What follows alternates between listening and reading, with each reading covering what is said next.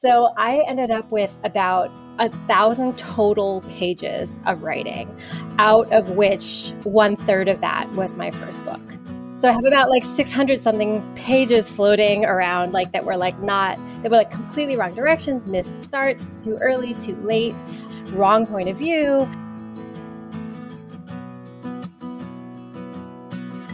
Welcome to Queries, Qualms, and Quirks, the weekly podcast that asks published authors to share their successful query letter and discuss their journey from first spark to date of publication. I'm your host, author Sarah Nicholas, and literary agent Sarah N. Fisk. Heidi Heilig is the author of The Girl from Everywhere, a historical fantasy series involving piracy, time travel, and 19th century Hawaii, and For a Muse of Fire, a YA fantasy featuring a bipolar shadow player who can see the spirits of the dead. Heidi is bipolar herself, though when she travels through time, it is only in the usual forward direction. So please welcome Heidi to the show. Hello. Hi, it's nice to be here. Thank you for having me. Yeah, thanks so much for coming on and sharing your experience with everyone. We're going to talk about your journey to publication, and we're going to start by going back kind of to the beginning. When did you first start getting interested in writing, and how long did it take before you started getting serious about pursuing publication? Oh, gosh. That was jumping in the Wayback Machine. Actually, I feel like many writers, I've always kind of been interested in storytelling. And I there are lots of, stories my mom has now about me, oh, you used to do this. You used to tell all kinds of stories. You used to tell tall tales about how it was everyone else, a ghost's fault, maybe when something went missing. I don't know. But I really didn't know I wanted to be a writer for till pretty late in my artistic career. For a long time, right when I graduated high school, I actually thought I wanted to be an actor. I went to NYU for acting and theater, and then I ended up not loving that. I know so much of this podcast is about sort of rejections and failures, and wow, was that a lot of rejection and failure. So we can talk about that more later. After that, I went to grad school for musical theater writing because I realized that while I didn't love acting, I still loved telling stories, especially in a theatrical format. So I studied musical theater writing, songwriting, and stuff like that. And I did that for quite some time. Eventually, I ended up, because I don't write music. That's one of my biggest failings, I feel. I have no real sense of musical ability, tunefulness, but I have a strong sense of rhythm, which meant that I could not write musical theater by myself. So I always had collaborators, which I really felt made my writing better. But then one day, my longtime collaborator was not around because he had to go on tour with the producers. No one makes money in theater. So while he was a composer and a writer, he was also doing music directing and, playing a guitar and a piano for, touring shows. So he was off doing the tour, the official tour of the producers. And I was sitting in New York, what am I going to do while he's gone? So I was you know what? I love reading books. I love reading YA specifically. Mm-hmm. At the time, I was totally in love with Ray Carson's Girl of Fire and Thorns series. If you that's kind of back in the day when I started falling in love with writing YA. And I was why don't I try my hand at writing a book? So I did. And and it took a really long time. Speaking of routes that never sort of went anywhere, I always tell people that my document, I never really delete things. I just cut and paste them into a saved document because it makes me feel better about having wasted all this time and all these words. So I ended up with about 1,000 total pages of writing, out of which 1/3 of that was my first book. Wow. So I have about 600 something pages floating around that were completely wrong directions, missed starts, too early, too late, wrong point of view. But out of that dross came the smelted metal of my first book. And that was The Girl from Everywhere. Nice. Can you tell me a little bit more about the moment that you realized that you wanted to be a published author, that you wanted to kind of pursue that as a career? So I had this draft, but I didn't really know what to do with it, and I knew nothing about the publishing world. And I was like, well, I guess I've heard of this thing called Wattpad. So what I'll do is I'll just throw it up on Wattpad and then go do something else, because I was so used to like just like writing things for theater, especially, and then just like not really having them become anything. Theater is so ephemeral. Like you put it up on stage and then it's gone. You can keep rewriting it, but once the theater moment, the play is over and the cast, goes home and the set is struck, it's done. And so I was used to kind of letting go of things and then moving on. So I was like, I'll just put it on Wattpad. And I mentioned this to my mom, and my mom was like, you should try to get an agent. My mom is much smarter than I am. And she was like, you should try to get an agent. You should try to get this published. And I was like, I don't know how. And she's like, I know this great website called Query Shark. They'll teach you how to write it. Your mom told you about Query Shark? Yes. Yes. So good. My mom, she is amazing. She's really amazing. And she's a great writer herself. But she told me about Query Shark. And so I went on there and I read the rules, which I was like happy to do because I had no idea what I was doing. And it's like, read all the archives. And so I read all the archives, and then I wrote a query letter and sent it to Query Shark. And then it was like, she approved the query letter on the first try. And so I was like, okay, so now I have this query letter. So what do?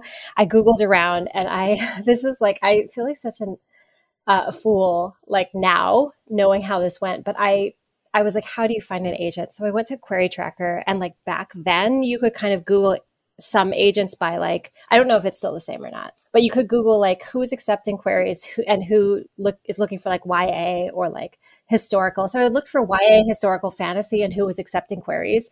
And I just printed off a list of like the first 20 agents that came up, and I sent a query letter. I think I sent 3 query letters every week for like a few months. And I was like, if this doesn't happen in 6 months, I'm giving up and I'm doing something else. Cause I'm great at quitting. I'm really great at quitting. I'm great at like doing the next thing, because I'm really actually terrible at consistency. And it's been very hard to learn it as a writer. And like, as someone who's trying to have a career and who only started having a career for the first time at about, I guess when my book sold, I was 34. And before that, I really was just doing random artistic stuff all the time. But then now when you're locked into a contract, it becomes a job and you have to be consistent. But before then I was like, well, I'll just give it 6 months, see if it goes anywhere. And I got, some requests back. And I sent the whole book off, and lo and behold, I ended up with an agent. And before I could get frustrated and put it on Wattpad. And then the rest the agent mostly did. So that was a big load off my mind. All right. I need to send your mom a thank you letter then. I definitely owe like everything to her. So yeah. Can you break down for us your journey from signing with an agent to signing your first book contract? How was that? As like a complete like no-listman in the publishing area, like in the publishing world, I had no idea what to expect. And I was like frantically like searching, but there wasn't a lot of information. I feel like there probably was, but I didn't know where to look. And maybe now it's a little bit more easy to find. But back in almost 10 years, like almost a decade ago, 2014, I had no idea like what was, what to expect or what was going on. So for one, I was actually like 6 months pregnant when I got like the call from like Molly, and I like didn't tell her. I was like, no one can know, because I was used to like, making do with my like corporate world job and like other odd jobs where like they don't want to know this stuff, or like if you tell them that they might not work with you or what, I mean, they'll never say anything, but you still might get rejection. And especially the acting and theater world, it's like, forget about it. I didn't tell her that I was pregnant. And so like, I was just like bopping along. And then so we signed a contract in like December for Molly Currahan to represent me. She's with the Bent Agency, and she's amazing. Signed the contract in December, ended up doing a round of rewrites in February. I gave it back to her, and she wanted to take it to the Bologna Book Festival and sort of shop it around there. I think that's like early spring, March or so, maybe April. I'm not sure, but around that time. So she liked the rewrites. she took it out and started showing it to a few people. And she has all these connections that I don't understand. Like she's, she knows who to send it to. She knows when you're sleeping. She knows when you're awake. She had it all down. And I just kind of felt like I was along for the ride. I mean, she would call me with updates like, oh, so-and-so has it or likes it or doesn't, or like is still working on it, hasn't had time. And then I feel like it was within a week or two that it went to auction. And then we had a bunch of offers and they all were coming in. And then I ended up getting one from Martha at Green Willow, who has been my editor ever since. And I really, really adore her. And it was just like to me, it felt like a stroke of luck, but I'm sure that there was a lot of work behind the scenes on Molly's, part and on Martha's part to, make sure the relationship would fit. But to me, it felt like magic. And I got the call. And I was actually in preterm labor from a completely different stressful event. So I was actually in the hospital, and I was hooked up to a blood pressure monitor, and she was like, "Well, so just don't freak out or anything." And I was like, and I was like watching my heart pressure like go up, and it was great. It was like, and everything turned out fine with my child and with the book. So it became like a really wonderful story, but it was definitely a whirlwind and like a crazy time. And that's like my strongest memory is like how crazy it was. I remember I was on bed rest afterwards and I was getting all these calls from her, and she was just like, this is what's happening. And this is what not to worry about. And this is what you should be thinking about. And then I eventually told her when Martha agreed. I think we had I can't remember exactly when she put me in touch with Martha. And it was like in May or something. My son was due in June. And I was like, just so you know, I'm due in about a week. And, and she was like, wow. And she actually got me the edit letter, I think, right when I came, like the week I came home with my son.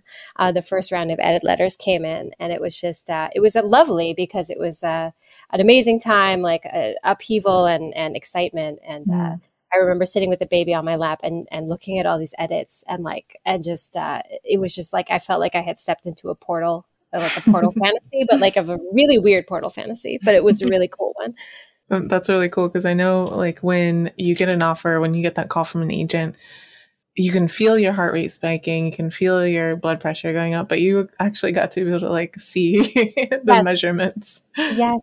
And they, of course, when you're like on bed rest and in preterm labor, they're like, do not get yourself worked up. You have to rest. You have to stay calm so you don't actually pop that baby out. And I was like, stay calm, stay calm, stay calm. It was really, really, quite a time. So yeah. All right. Can you read your successful query letter for us? I can. I have it here. All right. I always remember it, and I can always find it because I can always just search number 246 on Query Shark because that was the letter I remember now. It was number 246. It goes, Dear Query Shark.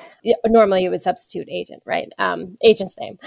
When Nix's father locates a good map of Honolulu in 1868, she knows she's in trouble.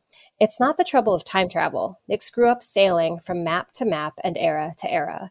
Nor is it her father's opium habit. She's only too used to dealing with that. No, Honolulu in 1868 poses a threat she's never faced, the threat of remaking her own past. Her father is undeterred. Honolulu in 1868 was when he last saw Nix's mother alive, and for a chance to see her again, he seems willing to sacrifice anything, or, Nix fears, anyone. In an effort to get his hands on the map, he leads Nix into a political intrigue involving sugar barons, opium dealers, and a plot against the last king of Hawaii. And Nix has to decide how much she will sacrifice to free her father and herself from the yoke of her own history. The Girl from Everywhere is a young adult historical fantasy completed, 101,000 words. Thank you for your time and consideration. That was a lot of words. I did cut many, I think, in the several rounds of rewrites that I did. Nice. So how's your experience been since signing that first contract? What were some of the biggest kind of surprises along the way? Well, actually, one of the first surprises I'm reminded of now was actually in writing the query letter. speaking of rewrites and just going the wrong route, I had to, when I was writing the query letter, I realized that my main character wasn't active enough. And now looking at this letter again, I'm like, oh yeah, well, all this stuff about the character, but then, her father leads her into, and it's like, I remember looking at those sentences, I'm thinking like, she needs to be way more active. So even the active querying and just trying to distill the book down to get it when I thought it was ready to send out, and writing what looked like a successful query letter, even then the book needed more tinkering and more work. And that's kind of the story of my time since signing any contract, is that the rewrites to me are where the magic always happens. I mentioned earlier that I was always collaborating on theater, and that is like the great thing to me about theater is that it is so collaborative. Like you get your say, the director gets their say, your co-writers and your actors and your designers, and everyone puts their own stamp on it. And then of course, like the final addition to that is how the audience reacts and takes in the show. And so everyone is in a sense collaborating on one piece of art. And with writing, it is it's a lot lonelier. You end up writing this thing for like ages all by yourself and looking for sort of signs and portents and critique of like how you could be doing it better and not getting a lot of it. That was like, to me, the most wonderful thing about being on the journey to publication and signing with an editor was finding an editor who could tell me like, this is where, a problem lies. And one of the reasons I had a couple of offers of representation. And one of the reasons I picked Molly was that she had critique when I asked her, like, is there anything that we needed to do to get the book ready to go out? And she had some suggestions. And I really, really longed to hear that sort of feedback and to make the piece better. And so when Martha gave me the edit letter, I was like, wow, this is so great. And so I started spreadsheeting the edit letter, or not spreadsheeting because I'm actually not that organized, but I would take chunks out and like rewrite them in different areas and like put them around in places that made sense to me in the document. And so that has been like the biggest thing and the most fun part of the journey is getting that criticism and being able to make those changes and really mine the piece, discover what is inside it and how deep it goes and all of the ways that the different storylines and themes and metaphors can tie together. Yeah, that is like the very best part about publishing to me. That's so great because I can't remember which episode it was, but recently an author had said that they went with an agent because it was the one agent that said it was ready to go out as it was. And then you have kind of the opposite reaction. So I just love that, like showing every writer is just a little bit different. Yeah. And I mean, I don't doubt that there are authors out there that work really well alone or like mostly alone. But for me, I definitely need that feedback because I get lost. I completely don't know what I'm doing. I'm like, there's something wrong, but I don't know what it is. So yeah. All right. It's just time for our quick round. I call it author DNA. Are you a pantser or a plotter? I'm a plotzer. I love this question because I'm always like, I'm a plotzer. I try really hard to do an outline, and then I completely don't use the outline. I use like one or two moments and then tie them together. And I usually realize that the outline is like about the middle of the outline is where the book should actually start. Do you tend to be an overwriter or an underwriter? I am a chronic underwriter. And I think this goes back to my theater days because when you're writing for theater, you don't have to describe the sets and you don't have to describe what the character really looks like because everyone else makes that decision, like casting and costumes and lighting and everything. You don't have to just worry about all that stuff. You just have to hit those emotional beats. And so I will hit all of the emotional beats and kind of stage people really briefly or characters really briefly. And then I have to go back through it and be like, okay, how would this actually look? And I have to do all that extra work. And I miss theater for that one reason. Yeah, people who wrote for TV and film first said the same thing. Okay, that's so cool. I love to see those similarities. Do you tend to write better in the morning or at nighttime? Oh, in the morning. I can't. After about like 6 p.m., I'm like kind of brain dead. Like I have to do dinner and it's like so hard. It's just too much. And I'm an old lady. I'm in bed by like 9:30. So yeah. When starting a new project, do you typically start with character or plot or concept or something else first? I think it changes. With the first book, I had a sense of like wanting to be on a time traveling ship. I had actually gotten an offer to help my now brother-in-law crew his ship across the Atlantic for the Atlantic crossing. He was going from like somewhere in the Mediterranean to Bermuda to fix the ship. I couldn't go because I was trying to get pregnant at the time. And so I felt really jealous and upset. So I was like, wouldn't it be cool if? So that was like definitely a concept piece. But other pieces, characters come to me first, or ideas. It's all over the place. Do you prefer coffee or tea? Oh, coffee. What is tea? It's like dirt water. I'm sorry. No offense to people who like tea. But like, it's like dirty water. I could get the same thing out of a tap if like in an old house. Sorry. Whenever you're drafting, do you prefer silence or some kind of sound? I actually I need a lot of sound. I actually usually will have some music playing and then also a little movie going on in the corner of the screen. And then the two conflicting sounds like cancel each other out. And then I can work on whatever, whatever I'm actually working on. When it comes to the first draft, are you more of a get it down kind of person or a get it right kind of person? I'm trying to be a get it down person because I've realized over time that if I let myself be a get it right person, I will never move on. And my first 10 pages will be great. And then I will have nothing. And I think when you're doing deadlines, especially, it's really just important, at least for me, to just get something on the page and then I can fix it. What tools or software do you use to draft? I just use Google Docs because I have a day job, which is reception. And if you are thinking about becoming a writer and you have an option of going into a reception job, I highly recommend it because you can sit in front of a computer all day. And when the phones do not ring, then you can just open Google Docs, Google Drive, and like work on your book. And then it saves. And then you never have to worry about saving something or having a little thumb drive, which I used to do. What a horrible, that was like such a mess. But that was like 20 years. I mean, that was like, so like, I love how technology has made it accessible, made my document accessible from whatever computer I am on. Yeah, my first book that came out, I wrote part of it. I wrote it in Google Docs because I was a nighttime security guard. And so I just like pulled out my phone and wrote a little bit. Yes, exactly. Those jobs are like super boring and like kind of spooky sometimes, but like it's like still, it's like they can really feed your creativity, like your creative side if you also need to like pay the bills. Do you prefer drafting or revising more?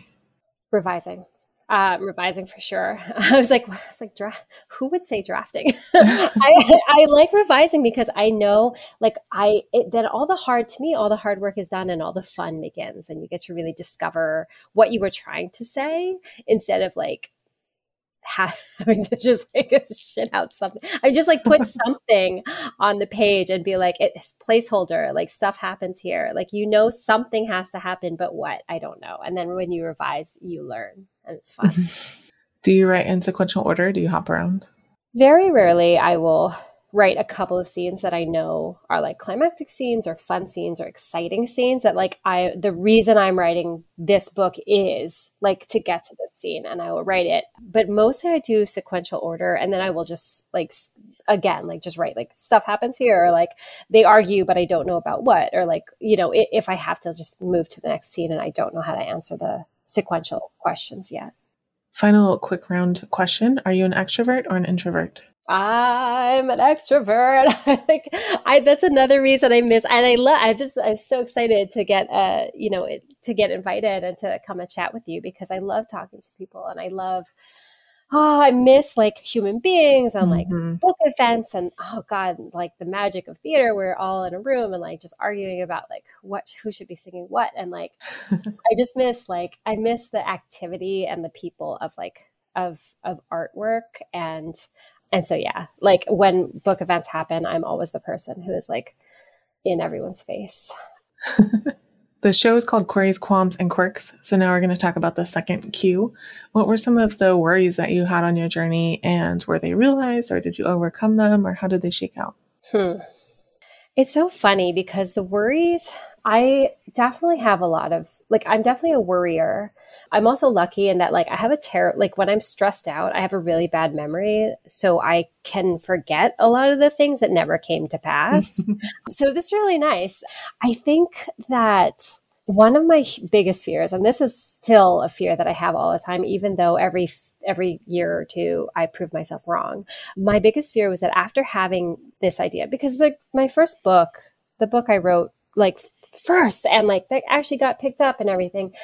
People used to, they talk about the book of their heart or whatever. I don't know if people are still talking about that, but that was it for me. Like that was the book I wanted to write. That was like the one that I thought, like, dreamed up, and like it came to me and it felt great when I was writing it. Like it felt great when I finished it.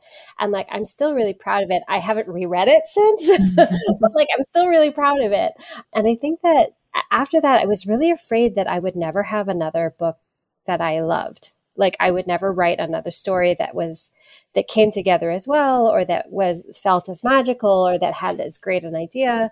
I think that it's kind of like, now that I've written a few books, I'm like, oh, it's like, and now I have 2 children also. So it's like, oh, they're children. They're like children.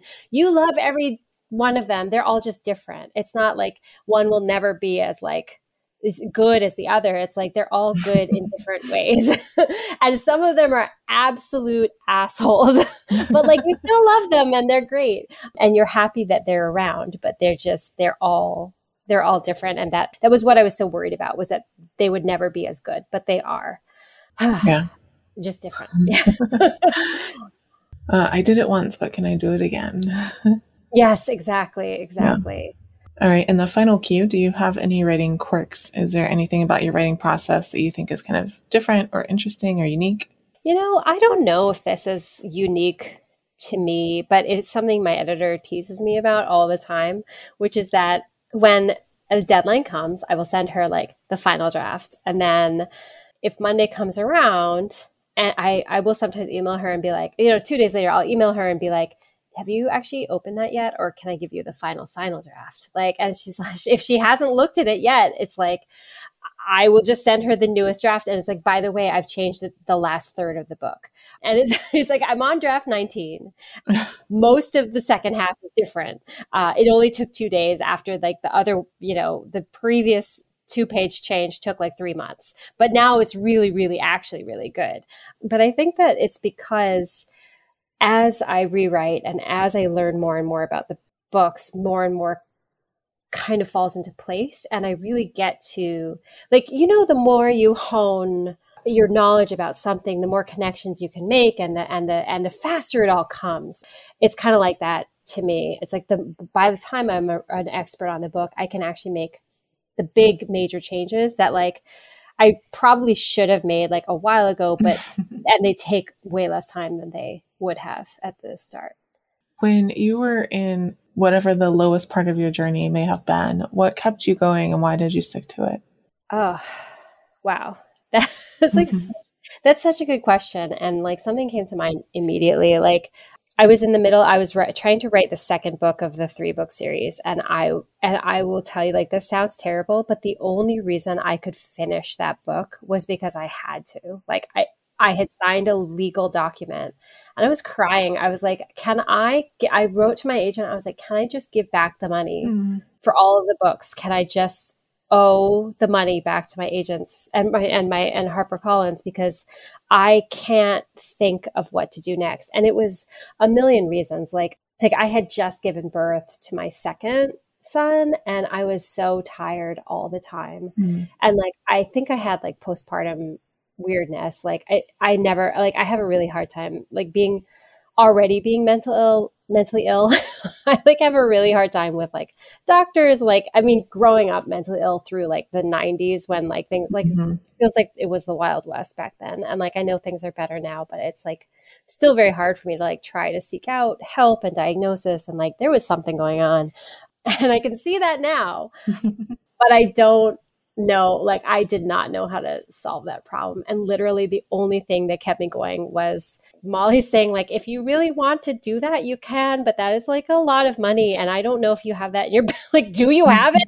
Because and I think you would really regret it. And I was like, and I had made a commitment and it's like, yes, I would regret not sticking to my commitments and like disappointing myself and like how what would people say about that? Like, wow, like author Heidi Heilig, like totally fucked up so bad. Like I couldn't bear that, so I had to do it. And it's funny because that was the story. That was the whole 3-book series about like a bipolar necromancer who's like dealing with a lot of feelings, and like it was definitely true to life. Not the necromancy part, but there was a lot of stuff like ripped from the headlines of my life that was it was good to write it, but it was a lot. It was hard. Mm-hmm. Do you feel like you made any mistakes along the way that you would like to share with listeners so maybe they can avoid making the same ones? Aside from that, yes. Oh my God. Like, but this goes into so much of like how I've like the mistakes I've made of like my entire life. I feel like I should have, as a crazy person, as a crazy writer, I should have looked for help. I should have sought that out. But like, that is like great hindsight that I can say from the position I'm in now, which is not in the down cycle.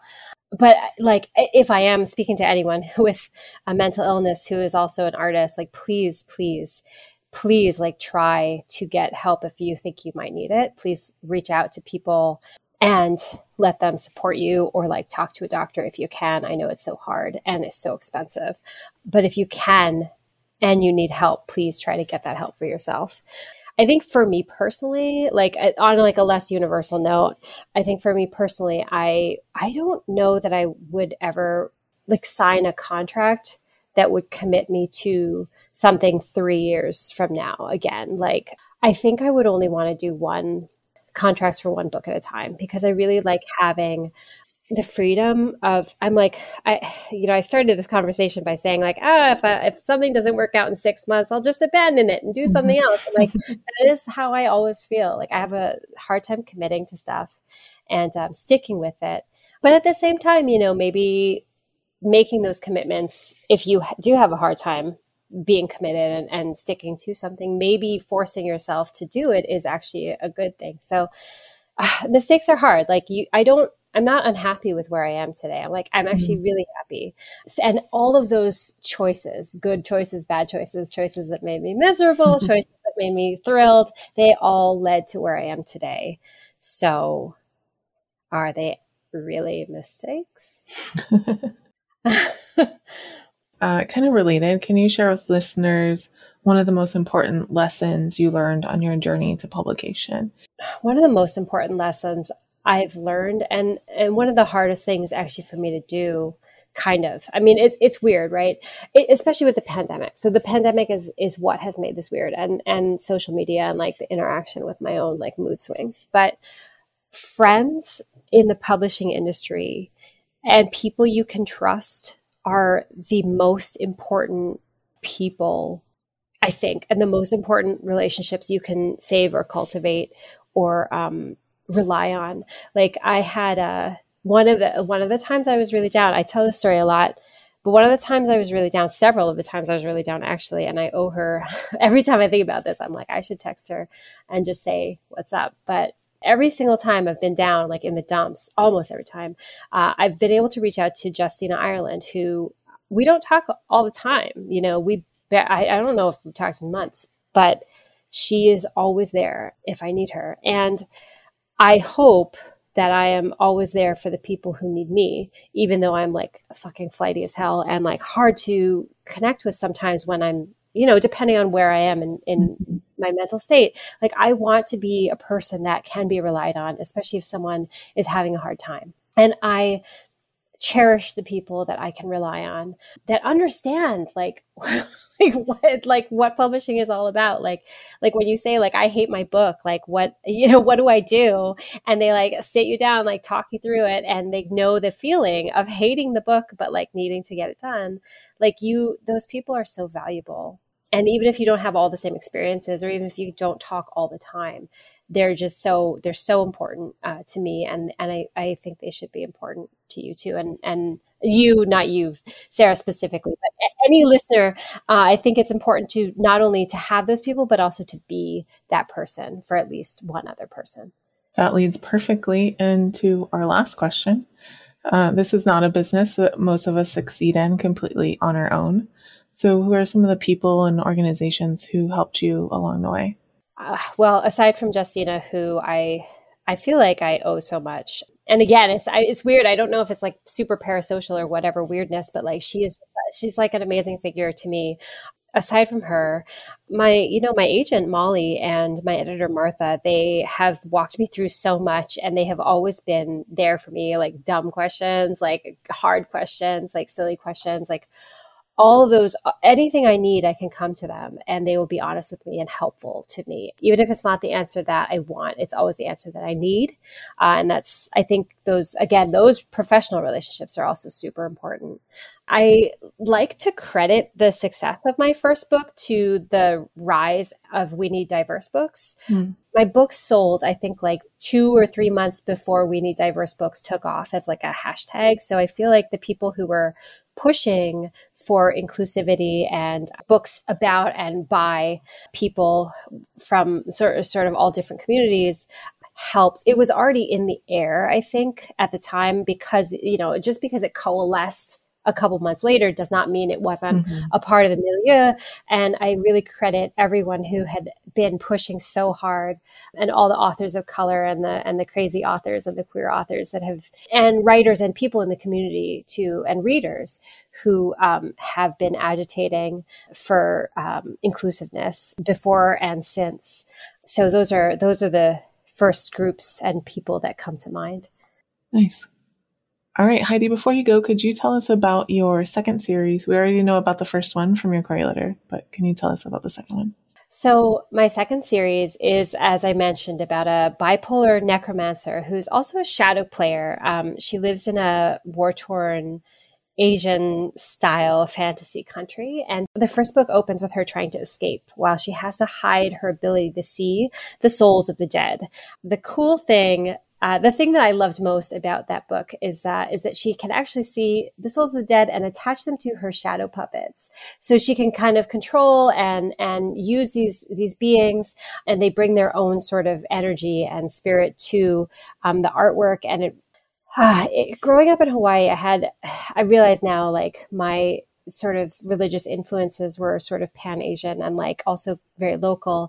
Believing in the spirits of a place and the spirits of every living thing or every object really has always been sort of a part of my belief system. And it was really fun to be able to write that into a book, as well as my own craziness. Like, I had never written a bipolar main character before. And so that was really fun.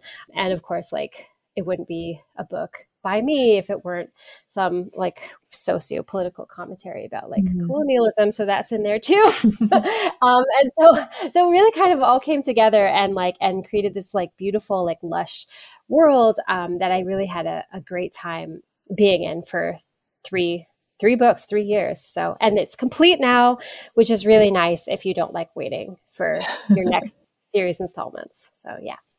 It's been a while since I read the first book, but I remember there's a moment where I can't remember if it was a panic attack or if it was just like a kind of like a manic moment. I remember like feeling like it was the first time I had read that kind of authentically in a book, and just feeling so seen and so not alone. Oh, that means so much to me. It was fun. It was fun writing. I would say fun, but it was really an experience writing a bipolar main character and putting so much of this like stuff that's kind of ugly in a way, but real on the page. But it was also really like, it's really like tough. I remember when I was writing, there's a section where she becomes depressed after this like manic time of like, a bomb going off outside the theater, and like her trying to escape, with her family. and all this like stuff that would throw anyone into upheaval, especially someone with mental illness. And there's this moment, this part of the middle of the book where she gets depressed, and I was like, oh my God, like it is really hard to write depression and like make it active and like move the plot forward at the same time. And my editor was actually the one who came up with a really good idea of like interspersing it with the books are sort of shot through with ephemera, letters and journal entries and, missives from like telegrams and maps and all these other things, which I really also loved. But sheet music too. So I brought back my collaborator after he was done with his tour from the producers. She was like, let's intersperse this, and the chapters will get shorter and shorter and shorter as she gets less and less. And it was like the perfect idea, and it was the perfect way to put it on the page. But sometimes translating those emotions that you feel and the things that you're so familiar with, it's so hard to get it written on the page. And and I was really proud of that. So thank you so much. All right, Heidi, thank you so much for coming on and sharing your story with my listeners today. It's been such a pleasure. I really appreciate the invitation. It was so nice just catching up with you. Yeah. Thank you so much for listening to this episode of Queries, Qualms, and Quirks. You can find the text of Heidi's query in the show notes, along with links to find out more about her and her books. If you enjoyed the show, I'd really appreciate if you'd help me find new listeners by leaving a review on Apple Podcasts or Podchaser, telling your friends, or sharing the episode on social media. If you're interested in supporting the show, go to patreon.com/pubtalklive.